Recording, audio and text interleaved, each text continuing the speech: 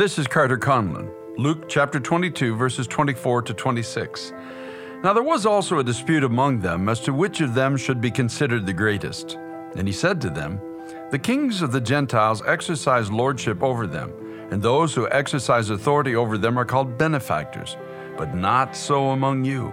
On the contrary, he who is greatest among you, let him be as the younger, and he who governs as he who serves." In other words, Jesus was teaching that in his kingdom, which will outlast all the kingdoms of this world, eternal power, everlasting wealth, and true status are all found at the bottom of what this world offers, not at the top. Meaning that in God's kingdom, the way up is down. Truly amazing. Do you want to be great? Find the lowest place and serve others there before God with all your heart. And it all starts with prayer. It's time to pray.